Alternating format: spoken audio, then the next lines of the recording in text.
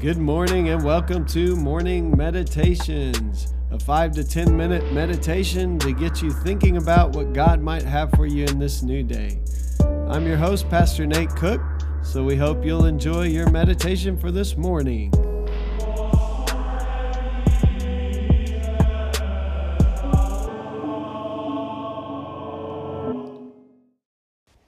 Hey, this is Pastor Nate, and this is your morning meditation for Sunday, October 27th, 2019. Today we're going to read out of Luke chapter 18, verse 9 through 14. He also told this parable to some who trusted in themselves that they were righteous and regarded others with contempt. 2 men went up to the temple to pray, one a Pharisee and the other a tax collector. The Pharisee, standing by himself, was praying thus: God, I thank you that I'm not like other people, thieves, rogues, adulterers, or even like this tax collector. I fast twice a week, I give 1/10 of all my income. But the tax collector, standing far off, would not even look up to heaven, but was beating his breast and saying, God, be merciful to me, a sinner. I tell you, this man went down to his home justified rather than the other. For all who exalt themselves will be humbled, but all who humble themselves will be exalted. So this is a simple parable, but I think sometimes we read right past parables like this. When we hear the word Pharisee, we often tend to think of the bad guy, because the Pharisees are the people who are continually giving Jesus a hard time in the scriptures.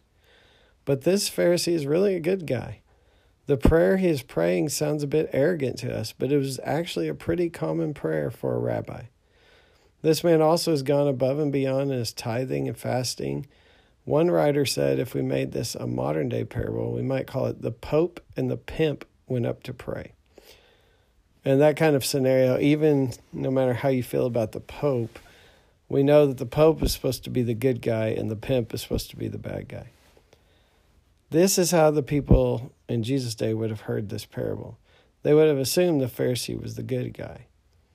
But Luke is warning his readers that no matter how good you are, that is not what makes us right with God. The Pharisee's prayer assumed that he'd somehow earned some kind of favor with God. Like I said, it was a common prayer for the day, but it pointed to an entire system that was built on following laws in order to be called righteous. When we begin to believe that somehow our performance makes us right with God, then it's easy to dismiss others when they don't follow the commandments very well.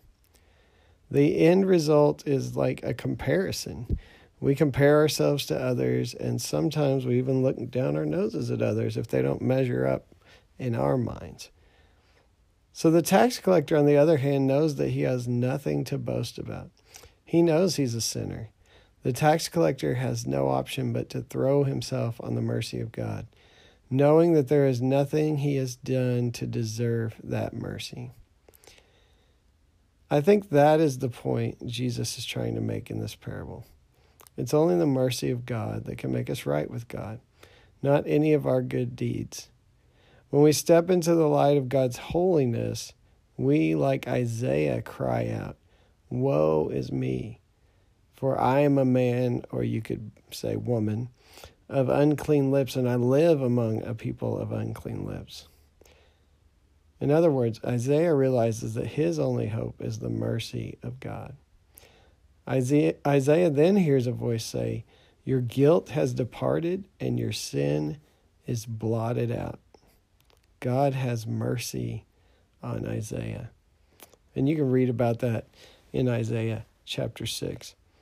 So here the truth of the parable is that only the mercy of God can make us right with God. If we choose to trust in our own good works, then we trust in ourselves ultimately. But when we're honest about our need for God, we go home forgiven and right with God. So this parable ends with the bad guy going home justified because of his cry for mercy. The good news for us today is that we don't have to have a bunch of good works to brag about. God hears the prayers of all who realize their need for God's mercy. Hey, that's just the thought for this morning, and I hope you have a great day. Well, thanks again for joining us for this morning meditation. Hey, do us a favor, rate us on iTunes or even leave some feedback about our podcast so that other listeners can know how much you enjoy your morning meditations. Hey, have a great day.